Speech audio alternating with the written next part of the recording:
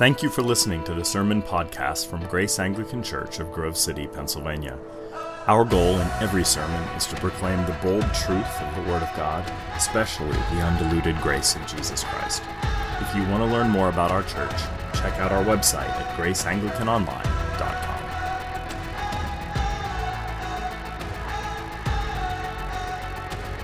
One man come in the name of love. One man come and In the name of the Father, and of the Son, and of the Holy Spirit. Amen. You may be seated. I'm wondering if you've ever faced into active antagonism or some form of harassment or discrimination based on some set of givens that you brought to a situation, whether that had to do with your age or your color or your gender or your height or your acne or your shyness. Or maybe you were a conservative within a very liberal institution or a liberal within a very conservative institution. Or maybe it had to do with something about your past, some aspect of your behavior that was held against you. And, there are a vast array of consequences regarding discrimination. And they range, of course. They range from not getting hired for a job or not receiving a treatment that would be just to your situation or stature or education. But it could also take the form of crude labeling, being given a name that you didn't deserve, or a slander, or a libelous comment against your character, or maybe having a yellow starry patch stitched into your garments so that people knew your race or your ethnicity. And it ranges all the way, of course, to death, to being lynched, to being destroyed because of the color of your skin or your accent or the way your facial features look. But we live in a moment right now where we're considering very seriously the subject of discrimination and harassment and antagonism based on our givens. And what's very difficult about the reading from St. Matthew's Gospel today, Matthew chapter 10, is that Jesus is preparing his disciples for this mission trip. And they're going to go on this mission trip without the missioner. They're going to go without Jesus. And he's preparing them. And at the beginning of his little speech, and we didn't read that today, he's very positive. And he's going to tell them about all the great things that they're going to do and see. But toward the end of the speech, and that's where what our reading highlights today, he gets very dark, and he says that you will fall into disfavor with a lot of people, and many people will be antagonistic to you and to what you represent. And that's the difficult word that I have for all of us today, and I'll end on an upswing, but we can't begin there. Associating with Jesus Christ, or an allegiance to Jesus Christ, will always relieve certain pains in our lives and will also add other pains. And one of the pains that our associating with Jesus will add is discrimination. That can and likely will happen. And you'll notice in our text today, especially if you have the bulletin, there are 3 sections of that text. And I'm going to go through each of them just briefly, and I'm going to label them. The first section of text has to do with what I would call antagonized apprentices or antagonized disciples. That Jesus is saying, when you go out, be prepared to be hurt. And as he sends out the disciples initially, he gives them this mantle of power, something that was not innate to them, but he gifted them with power. In fact, his own abilities and powers. He says to them, I've given you authority to work cures and to cast out demons and to raise the dead. So they have astounding, miraculous, Christ-oriented authority to do what only Jesus could do. So the only people walking around in the world who could do that sort of thing, Jesus and his apostles, that's it. But I find it fascinating that amongst the powers that they have been gifted, they lack one particular power, which is to prevent personal pain. They can end pain for other people, but they won't be able to end pain in their own lives. And they will experience this sort of pain from all sorts of different sources. Within Reformed theology, they often speak about three realms of authority, three entities or agencies that have legitimate God-ordained authority over us. And they are the church or religious institutions, the state, and family. And what's so sad about Jesus' dark prediction is he says that all three of these governing authorities will turn on you. All three of them. You will be antagonized by religion, Jesus says. In verse 17, they will flog you in their synagogues. You will be antagonized by your politicians. He says in verse 18, you will be dragged before governors and kings. And lastly, you will be antagonized by your relatives, by your own family, your flesh and blood. Brother, this is verse 21, brother will deliver over to death and father his child, and children will rise against parents and have them put to death. So the very institutions that God has given in creation will turn against the disciples of Jesus and conspire against them. And what the Gospels and the book of Acts traces out is this very thing. The world starts conspiring against the followers of Jesus. I suppose the question that we ought to ask is why? Why? What in particular about these disciples antagonizes the human race?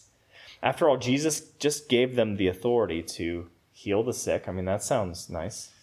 And cast out demons. And that's good, one less problem if you have fewer demons around. And to raise the dead, fewer funeral costs. So those things you would assume would be received rather warmly.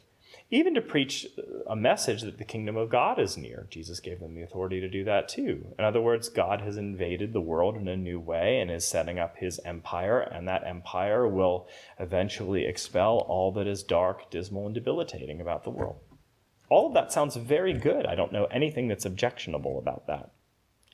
But Jesus then mentions the objectionable portion of their ministry and mission. This is verse 22, where he gives them the reason for the world's ire.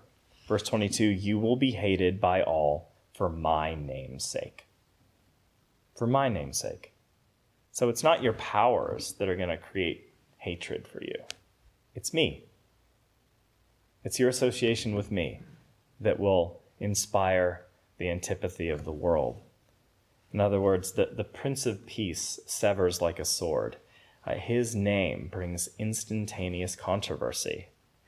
And his name brings controversy because of what Scripture says about his name. The name Jesus isn't just like the name Tim or Roger or Josephine.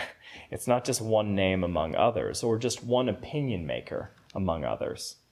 Scripture says about the name of Jesus that at the name of Jesus, every knee will bow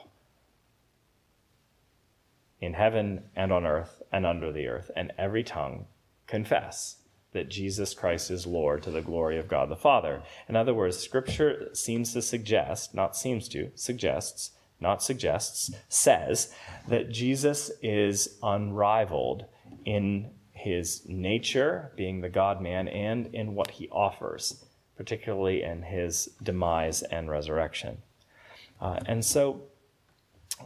Jesus is a controversial figure because he's not one more good man among other good men and women. He has the highest authority. And that troubles us because we are people who always love to de-shelve God and put some other authority in his stead. Whether that's Blue Lives Matter or Black Lives Matter or our own deep political commitments or our own understanding of family or family values. That we have all of these things, and many of them might be quite good, but we tend to put those things in the highest place. But there is no higher place. There is no higher name than that name which has been named. That is Jesus. And so this name of Jesus, this one who offers something special and unique and unrepeatable to the world, causes controversy. And so you will be hated by all for my name's sake, Jesus says. So Jesus is the one who gives them specialized authority, but also creates grist and friction with the world around the disciples. And so we have in the first section antagonized apprentices that are attacked by the primary governing sources of the world. But then in the next section, the next paragraph, we see an antagonized master. In other words, Jesus wasn't immune from the terrible treatment that his disciples were going to receive. He says this in verse 25, a little summary statement. If they have called the master of the house, referring to himself, Beelzebul, how much more will they malign those of his household? Now, Beelzebul, as you may know, is an ancient Philistine god, sort of a demon god, who became synonymous over time with the biblical character of Satan. And actually, Beelzebul means Lord of the Flies, and you had to read that novel in 6th grade, where you lied about it. You should have read it. It's very good. But in other words, what he's saying is the master of the house, and the house is language that describes the world. So the master of the house, which is Jesus, was regarded by the occupants of that house as his antithesis. So when people looked at Jesus in the first century, and people did this, they looked at him and they said, you are evidence of evil. In fact, you're more than the evidence of evil. You're the incarnation of everything that is wrong with the world. You are the incarnation of rape and extermination and hostility and the impulse behind lying and thievery and butchery and war and witchcraft, and it's you. You are the evidence of everything that is wrong with the world. In other words, people became so blind that they eventually labeled good as evil and evil as good. There was an unholy inversion of reality. And this is what happens when evil starts to occupy our brains, is we start to perceive errantly. And our thoughts become very, very dark. And this is why when people were seeing great things that Jesus did, particularly when he was acting like, the exorcist, when he was casting out demons, they said, we know how you're doing this. You cast out demons by the prince of demons. In other words, the only reason you have authority to do this is because you're possessed by Satan. And then Jesus later said, he didn't say you were idiots, but he said something kind of like that. He said, that doesn't make any sense, because why would Satan align himself against Satan?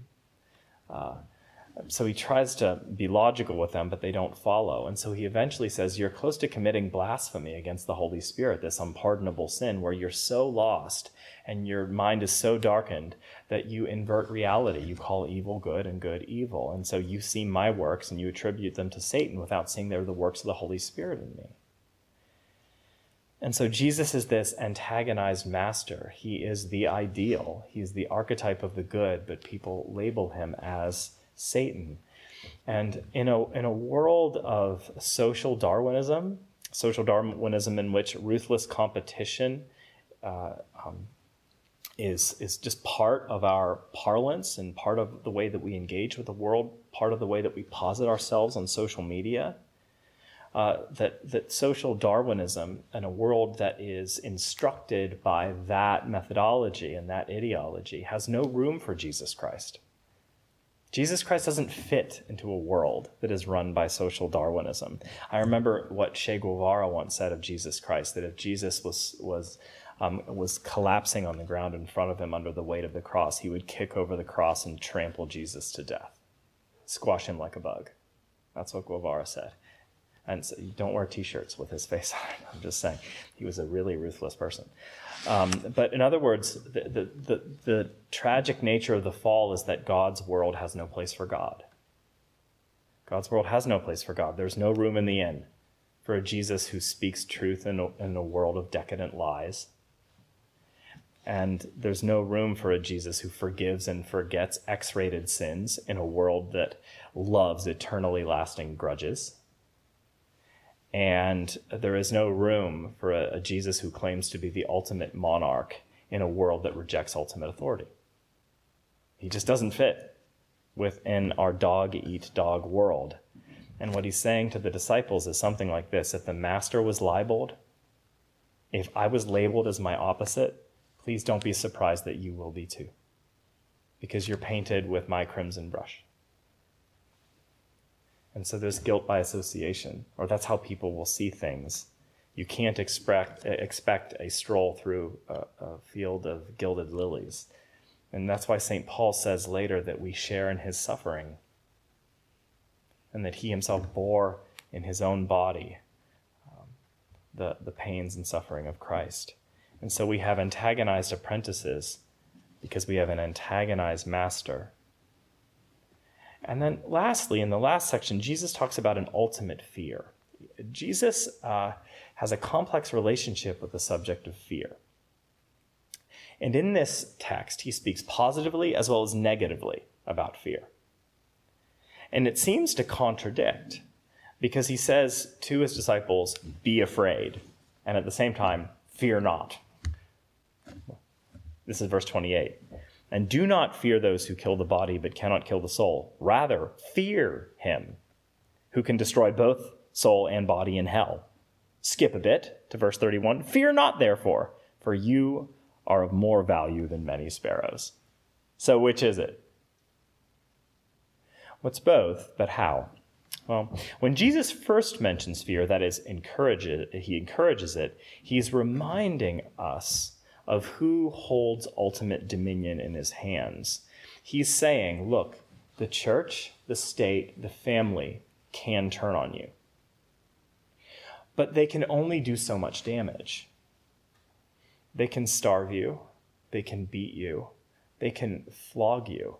They can wreck your life and reputation. They can even take away your breath and your blood. But that's all they can do. That's their limit. They can only hurt what is temporal about you.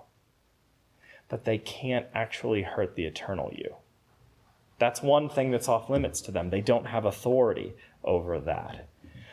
There is only one who has more authority, only one. And so remember, you don't belong not ultimately to a flag or a country or an eagle or a race or a cause or a party or even a person whom you love. You don't ultimately belong to your boss. You don't belong to your wife or your husband, not ultimately. Remember, you have a soul that belongs to the highest bidder. And so what he's saying is you need to have appropriate awestruck fear and respect for the highest authority who has total ownership over you, over the physical as well as the spiritual, over the temporal and the eternal.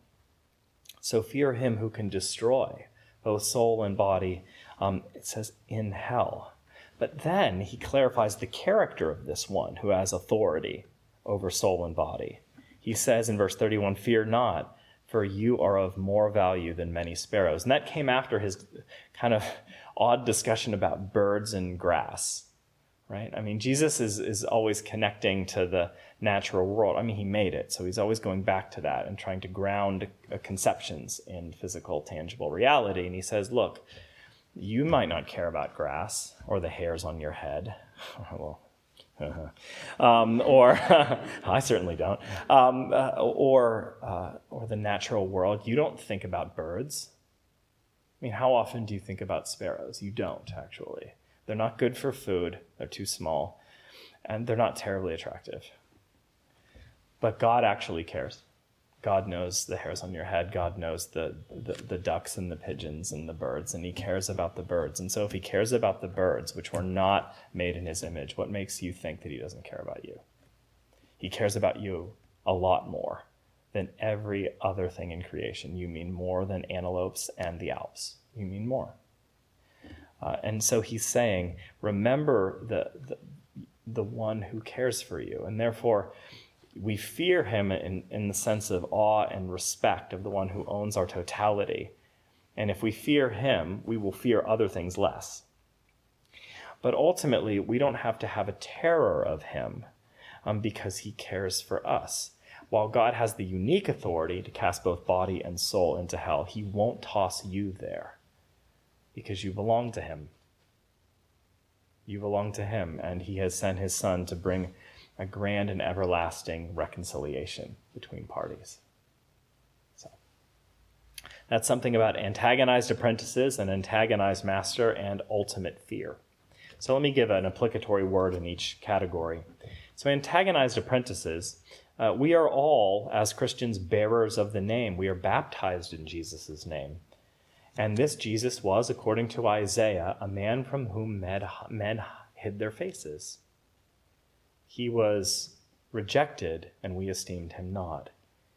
Now, for some of us, having a hated Messiah is difficult, and being hated ourselves is even worse. In fact, I have a friend who says, being hated by someone, anyone, is a fate worse than death for me. They said, in a very humorous way, and I've copied this and adopted the phrase as my own, I can't stand being hated by anybody or even anybody being mad at me. I would rather saw off my own pinky if it solved that problem. I would rather damage my own body if I could eradicate conflict from my life.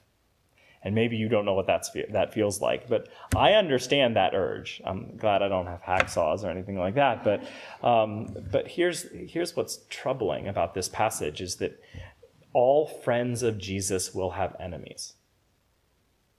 At one point or another. Hopefully not many, but all friends of Jesus will have enemies because some in the world love darkness rather than light. And many of our siblings all around the world know this right now, in this moment, because they're hiding. They're worshiping in little cellars or attics because there are police who will haul them out and put them in prison and separate their families or sell their children into slavery. The Archbishop of Jos had his house burned down twice. He wears a little burnt pectoral cross around his neck because that was the only thing left of his house. They kidnapped his wife and children. I know that seems distant from us. It seems like something on a movie that we would watch or a Netflix special, but it really does happen. In fact, the 20th century was, in terms of Christian martyrdom, the bloodiest century of all centuries. And in fact, more Christians died in the 20th century than all other centuries put together. This really does happen to us. So it can happen on an existential level. It can also happen on a physical level, that is being hated. But if we are to be hated, brothers and sisters, let's be hated for the right reasons. Let's not be hated because we are culture warriors who misrepresent Jesus in an obnoxious fashion. Let's be hated because we carry with us the character of Jesus in such a way that cause people to hate us for the same reasons that the world hated him. So that's something about antagonized apprentices. Now, something about the antagonized master. It says in Scripture that we are increasingly conformed to the likeness of Jesus Christ. But I think that can sound very romantic. Like, what does that even mean, to be like Jesus? Because when I think of my association with Jesus, I want a payoff. Like, truth be told, that's all I want, really, with Jesus. Like, I want him to solve all my problems and not add any. Like, if I want Jesus to be like aloe on a sunburn. I want him to take pain away and to make me feel better all the time. I just want him to be aloe for me. And I think that actually is largely true, but because we are loved by somebody who is entirely healthy, and that's what happens with Jesus. You are loved by somebody who's very healthy. That will put you at odds with other people. There's this author named Shirley Nelson who wrote a book entitled The Last Year of the War, in which she chronicles her own antagonized religious wrestling. And when Nelson was in college, she attended this chapel service in which the chaplain was speaking about a new popular movement within pietism entitled The Victorious Christian Life. And the victorious Christian life was this idea, and it's bogus, but it was this idea that when you become a Christian, life just gets better in every way, and that you're supposed to constantly be improving, incrementally improving all the time. You're climbing the hill of holiness day by day, getting better with fewer and fewer problems and setbacks. And this is what the chaplain said about that idea. He said, I'm all for the victorious Christian life, but I prefer to call it the life that loses. Some think that life in Christ is unquenchable joy, a new strength of character, unending serenity, and steady faith. But if you ask for the eyes of Christ, you may be horrified by what you see. If you ask for the heart of Christ, yours will in fact be broken. Touching broken lives means to be touched in return by the world's misery. The healer risks infection. And therefore Christ offers minimum protection, maximum support. We have an antagonized master who invites us to share in that antagonism. It's a very difficult thing, but through that antagonism, we are formed and shaped and remade, and actually, in the long run, become the recipients of a happiness that we could not receive in any other way. Because, as my friend is wont to say, God never, ever, ever picks us up, that is, removes us from our place of safety and security, never picks us up without setting us down in a wider place. So that's something about the antagonized master and our connection to him. And lastly, something about ultimate fear. In Romans chapter 1, Paul describes our fallen condition in this unnerving way. There is no fear of God before their eyes. No fear of God before their eyes. In other words, the fall doesn't make us afraid of everything. It causes us to fear the wrong things too much. It causes us to fear only the things that can inhibit or restrict our temporary comforts, or causes us to fear the wrong people, right? That we believe that our ultimate crisis is in the hands of the government, or Jeff Bezos, or a boss, or a tweeting president, or the deep state, or Dr. Fauci. That might be correct. Jury's out. But when we fear these things too much, we make these people or these institutions into dark demigods. We give them a divinity that they do not possess. And so we become in some ways enslaved or devoted to them by an artificial fear. But what Jesus is telling us here is, look, you're more than just your body and your decaying teeth and your heart valve problem, and you're more than just somebody who pays taxes or is afraid to pay taxes or is hiding your money in a shelter so you don't have to pay taxes. You're more than all that. You're an eternal being. And God owns both parts, right? Both parts. So we are to have a holy fear in the one who, ironically, can cast out all fear.